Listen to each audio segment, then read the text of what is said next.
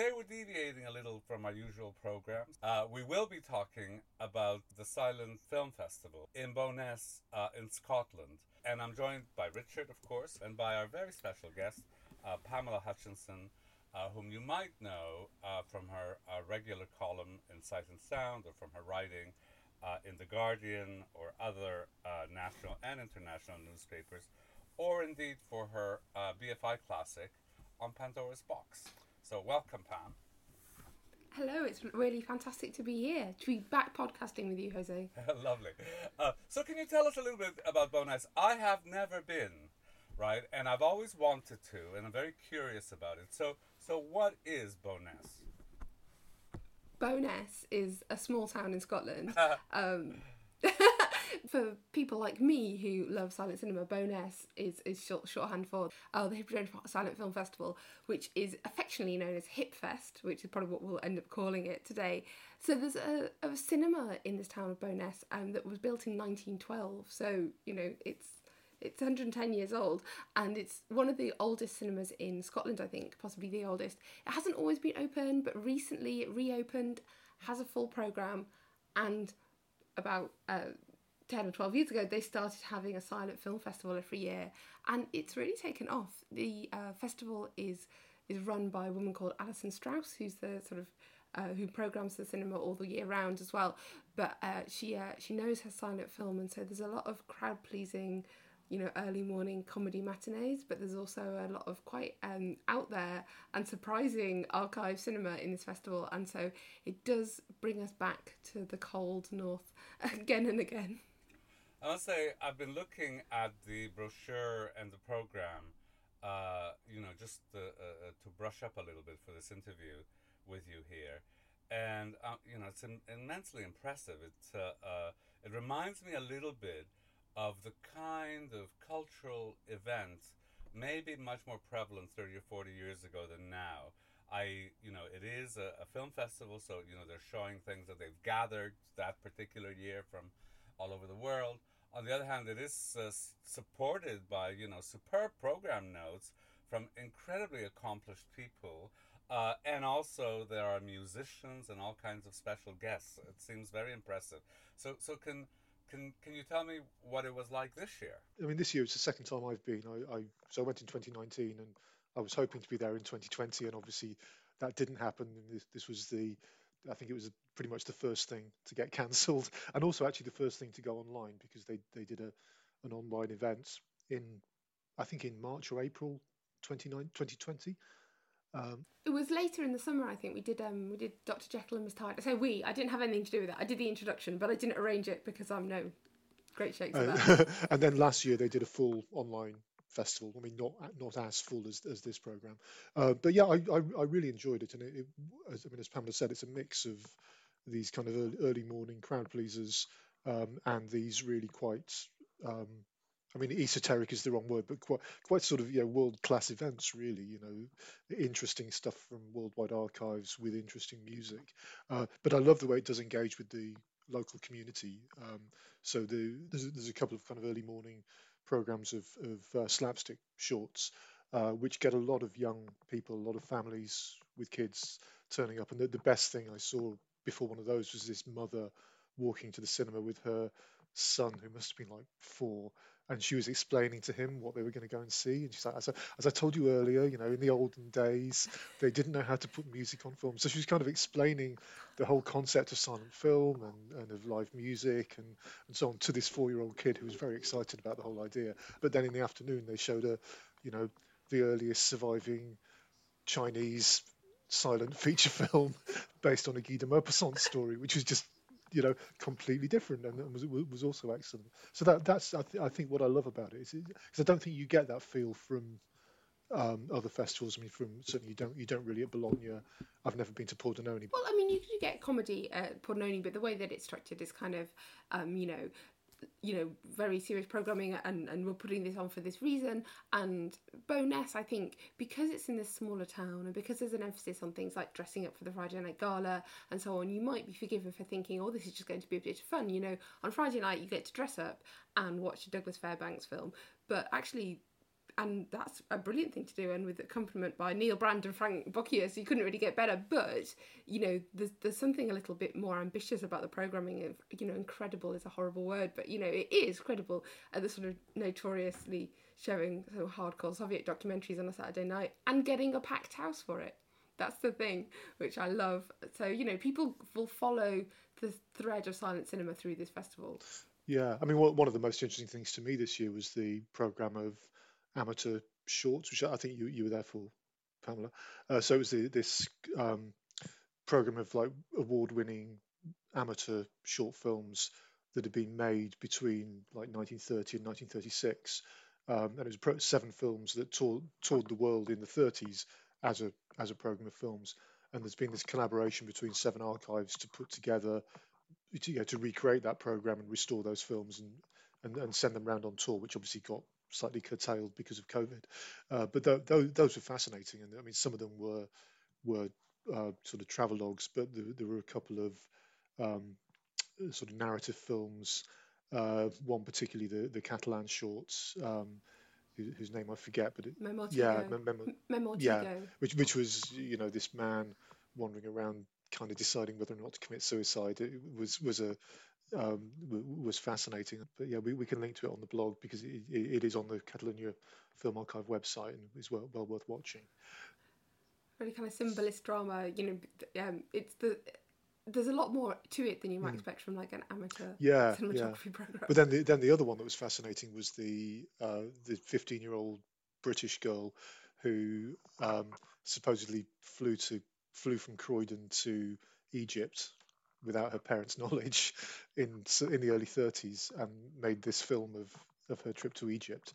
And then she flew back with this short, and then the next thing she made was a surreal narrative short about a post-apocalyptic world made in 1936. One of the things that fascinates me about Bo'ness is it feels a little bit like Local Hero, the Bill Forsyth film. That you have like this little town and it's a community, and then something comes from the outside and transforms this magical place and its people, right? So I wanted to get a sense of both the place and the event, and if you could give an evocation or a description of what a day in Bo'ness during HipFest feels like. Yeah, and then kind of move on to the highlights of this last year. So essentially, there's one hotel in the town, which is at the top of a very steep hill. So at the start of the day, you walk down this very steep hill into the centre of town where the cinema is. You try and avoid going back to the hotel during the day because the hill's really steep, so you only want to do it once a day. So you're sort of there in the town. There isn't culturally, other than the cinema, there isn't really anything to do. There's a very good library. But there's a kind of heritage steam railway, although that's shut at this time of year, that kind of thing. But yeah, there are cafes, there's one pub, there's a restaurant, but it's an experience where you're really just there for the films. It's a nice town to wander around, but it's not a very big town. There is amazing scenery though, because you're on the Firth of Forth and you can look across the water to, I think, where Bill Forsyth lives, quite frankly. So you do have big skies, and there's more than one pub, but I mean, it's basically you sort of scurry from lovely cafe where lovely people take care of you and act like they're going to be your best friend forever because you've arrived in Bo'ness, and they're like, hello, let's find out all about you, to the cinema, which the cinema itself is really special. It's sort of decked out in its 1920s finery. It's actually it's a round auditorium, and it's got stars painted on the ceiling and red velvet seats and a balcony and a little bar, and it's great, and it has God Save the King bunting, just so you know what era you're in, although it will probably come back into date quite soon. I don't know. Sorry, is that tasteless? Sorry, it's factually correct, let's say. Factually correct, yes, factually correct.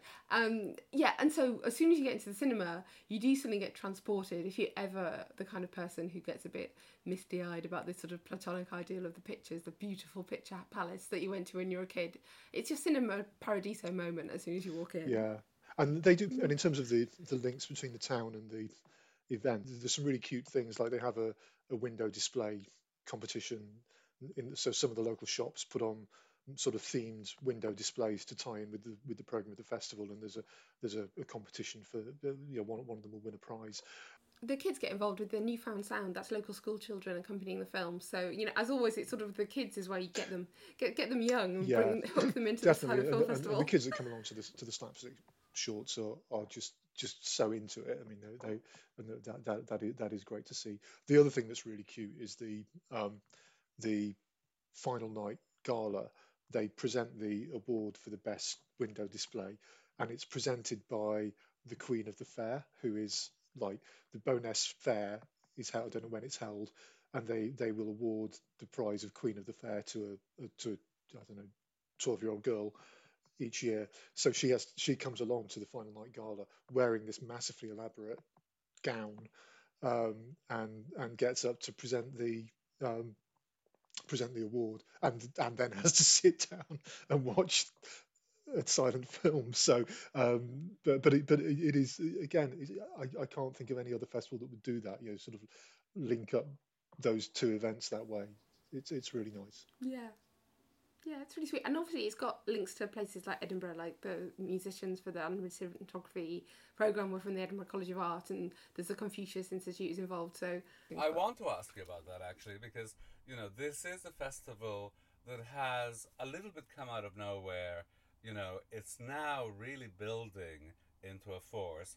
And so I would like to ask you, Pam, what do you think this festival is contributing to our knowledge, understanding, the viewing and the circulation of silent cinema in the larger ecosystem of, maybe European or Anglo-American culture around silent cinema? Well, I mean, the thing about Bowness is, as I say, it's got this broad programme, and it has international musicians, as in we have great silent film musicians in this country, Neil Brand, Stephen Horn, John Sweeney, but also we get musicians from abroad, and obviously Frank Bocchius was here this year, but you have and then you have sort of celebrities, like we had, Mark Commode's skiffle band on Saturday night. And the films are really international. And, we do have, like, Marvellous Institution, the sort of British Silent Film Festival that has a kind of more academic bent. But this is the only, like, real international standard silent film festival in Britain, in as much as it's doing what a lot of the other international festivals do, takes great programmes from elsewhere. So one of the closing night films, L'Homme du Large, the sort of French drama with the young Charles Boyer, was presented previously at the San Francisco Silent Film Festival. It's a long way for most people in the UK to go to see such a great film, but Alison and I were there and we saw it, and it was brought back pretty much almost the same as it was in San Francisco, because it had the narration by the actor Paul McGann and things like that. So it's interacting with the new discoveries. The Lydia Hayward programme was something that had come out of the British Silent Film Festival, and some of the other films obviously were to do with research projects that are ongoing, like the amateur cinematography. So I do think that you're seeing things that you wouldn't be able to see otherwise, except for the fact that Strauss and the festival are clued into this kind of international silent film dialogue. At the last in-person festival, 2019, the director of the San Francisco Silent Film Festival, Rob Byrne. Yeah, that's it. And he presented there was a Sherlock Holmes film that he introduced, but he was there for 2 or 3 days, not for the whole festival. But that I think was quite a bit of a coup, kind of getting him to come to Bowness, because it's the guy from the San Francisco Silent Film Festival coming along to see what can he learn from Bowness, and that was interesting. We've had the Pordenone people there. I say we, I have nothing to do with organising such things. And yeah, I mean, it's part of this conversation between Bologna and Pordenone and San Francisco and so forth. And we had the Nasty Women programme, which has been at Pordenone and been at lots of festivals around the world, Turkey, South America, all kinds of things. So yeah, it's not, it's a good place in Britain to go and see what is new and exciting being discovered, being restored in the world of silent film and presented beautifully. Great. So now I want to return to the programming, but I want to make it a bit economical, because obviously it seems the festival was full of treasures. So if each of you could tell me what you thought were the 3 highlights of this year's festival. Pam, shall we begin with you? Oh, well, that's tricky because I unfortunately was only here for 3 days, so I'm going to pick something from each day. The opening night film was a British film about Mary, Queen of Scots, with the most beautiful costumes. A British film where sister actresses play Mary and Elizabeth, and we had that presented with a film explainer and also with a lecture beforehand. So I came away knowing an awful lot about Mary, Queen of Scots and her Ling Lithgow roots. Then I would have to say the Anima cinematography programme was another highlight for me. Panel beforehand, but also the music, which was jointly done by John Sweeney and students from the Edinburgh College of Art.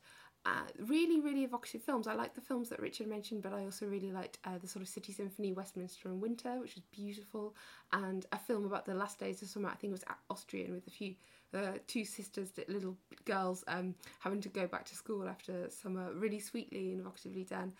And then, on the Friday, I'm not going to pick the wonderful program that I was lucky enough to introduce, but I have to say, because everyone else will. There'll be so much acclaim. But Lawrence Napper presented the Belgian print of a British film called Dawn, which is about nurse Edith Cavell, however you pronounce it, who was shot by the Germans during the war for smuggling British soldiers. And I'd seen the film before at Pordenone, and that's when I was introduced to the history and the story of the film. So I think the first time I watched it, I was thinking, this is what happens. Watching it again, beautiful accompaniment by Stephen Horn, actually, I really sort of saw what a nuanced and lovely film it was. Is the statue in front of the National Portrait Gallery Edith Cavell? Yes. Yeah. I think that's the one, yeah. Okay. Yeah. Yeah. She's... Right. It's kind of a story of middle-aged rebels, this film, because it's sort of Sybil Thorndike as Edith Cavell, and then her sort of three other grey-haired knitting sort of conspirators. And you sort of think, oh, you got to watch out for those ladies. Got also a reason to see Sybil Thorndike, right? Because she's one of those legendary stage actors who one, rarely gets to see in films much. What was interesting about Lawrence's talk was pointing out how controversial the film was at the time, which is something you really wouldn't be aware of now. But basically, at that period, so 1928, I think, there was an attempt that relations between Britain and Germany were being improved, and so this was like not the time to inflame anti-German sentiments in the UK. 10 years later it would have been fine, but the government essentially tried to stop the film being made and then tried to ban it. So, which was fascinating. Afterwards, we should get Pam to tell us a little bit about the Nasty Women double bill that she introduced, because which I thought was excellent.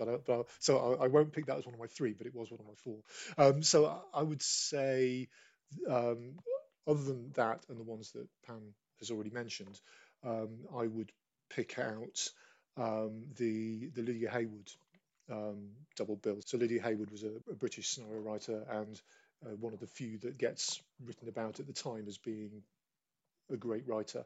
And so Bryony Dixon from BFI gave a talk about her, showed two films. One was a really entertaining short called The Boatswain's Mate, which is really funny, based on a short story by W.W. Jacobs, sort of about this widow running a pub, and this local farmer's trying to marry the widow and persuade someone to pretend to burgle the pub, and the hilarity ensues. You can probably work out what happens, but that was great fun. But then a follow-up. The follow-up was a feature film called Not for Sale, which was great. It was the first film that Ian Hunter starred in, and he's an aristocrat who's fallen on hard times, ends up living in a boarding house run by this impoverished young woman who's trying to bring up her family, and you can guess how that ends as well. But it was the writing was great, which is really really really witty. I'd also pick out A String of Pearls, which was very interesting. So this early Chinese film, so apparently the earliest surviving Chinese feature film, and based on Guy de Maupassant's The Necklace. So but essentially the story is this caption comes up to tell you that it's a warning about the vanity of women. So, but Pamela, please bear this in mind. It looks like you might be wearing a string of pearls. I can't really tell. But, it's my earphones. It's your earphones. Okay, that's okay. But essentially, this woman, this young couple, she's going to a party. Says to her husband, I'd quite like to wear something nice at this party. So that's all she says. The husband then goes off, borrows a very expensive string of pearls from his mate, who's a jeweler. The pearls then get stolen, and all sorts of stuff ensues. They go bankrupt. The husband ends up in prison. It's a great film, but then it's all, this caption comes up at the end again, reminding you it's all the wife's fault for being vain, which is seemed a little bit unfair. But that was fascinating. Um, and finally, I'd say L'Ondulage, which Pamela's already mentioned, but that was an incredible film. Sort of translates roughly, I guess, as Man of the Open Sea or something like that. And it's a fisherman, and you find out at the start that his family have vanished due to some tragedy, and he basically has a daughter. Then his wife gives birth to a son, and he decides he's going to bring up the son, and the wife can look after the daughter because he's just interested in the son, who's going to become a great fisherman. But obviously, the son turns out to be a complete wastrel, and tragic events and trauma ensue. But it's just absolutely really beautiful film, and the way it was presented was fascinating because we had, as well as a musical score, we had the rather than subtitles on the French intertitles, they were translated by Paul McGann. The reasoning is that they're very elaborate and very elaborately designed intertitles, so sort of superimposing subtitles would ruin that effect. Which actually I think you could have superimposed subtitles and it would have been fine. But actually, Paul McGann narrating it was amazing because he's clearly a very experienced actor, but he's done a lot of voiceover work and had just this amazing balance between not kind of imposing his own personality or any kind of characterization on it, but it just worked brilliantly. And I think that's a package that I'm sure will go elsewhere and is well worth seeing. Okay, great. Thank you, Richard. Now, Pam, talk to us about Nasty Women. I could talk to you about Nasty Women all day, Jose, and I know you'd love it. I'd love it. So Nasty Women, Nasty Women is. I was going to say, I've used this phrase, a curatorial project. That sounds a bit awkward, but it is a curatorial project. These two American academics who are doing really exciting things in the field of silent film and film generally, Laura Horak and Maggie Hennefeld, they put together the Nasty Women program where they basically scoured archives all around the world for films from the early and silent period, particularly the early period, where women are, misbehaving on screen. It's obviously inspired. The name is inspired by the Donald Trump comment about Hillary Clinton, so it's not saying they're nasty per se, so they're not being as nice as they're meant to be. So it's anarchy, it's destruction, it's gender play, it's all kinds of things, and they're always a hoot. They've been showing their programs at Pordenone, I think, for the past 5 years or something, and always an absolute highlight. They've really found some fabulous things. There's going to be a 4-disc box set out from Kino Lorber in May, apparently, for which I have contributed 2 audio commentaries, so I'm biased, but they are both for minute-long Victorian films, so, you don't have to hear too much of me on there.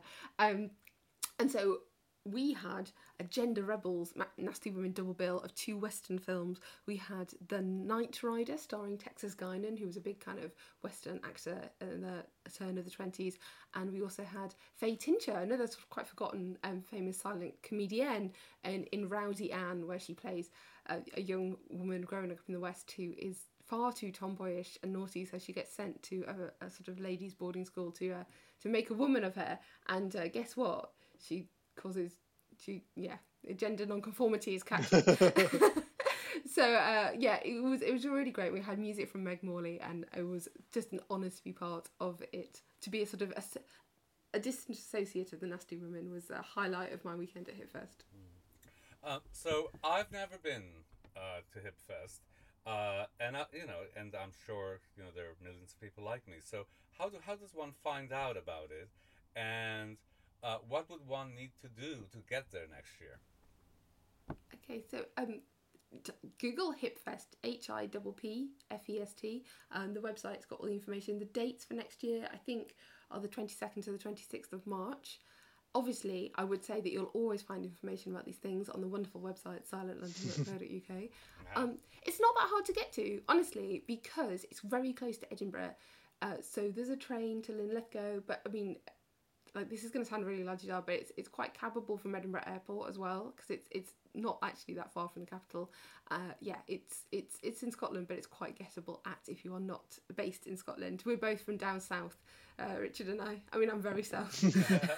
Yeah, I mean, I guess unlike Pordenone and Bologna, they don't sell a kind of festival pass. You buy tickets for individual films, so it kind of means that has the advantage that if you just wanted to go for the weekend, then you or just 1 or 2 days, you could do that.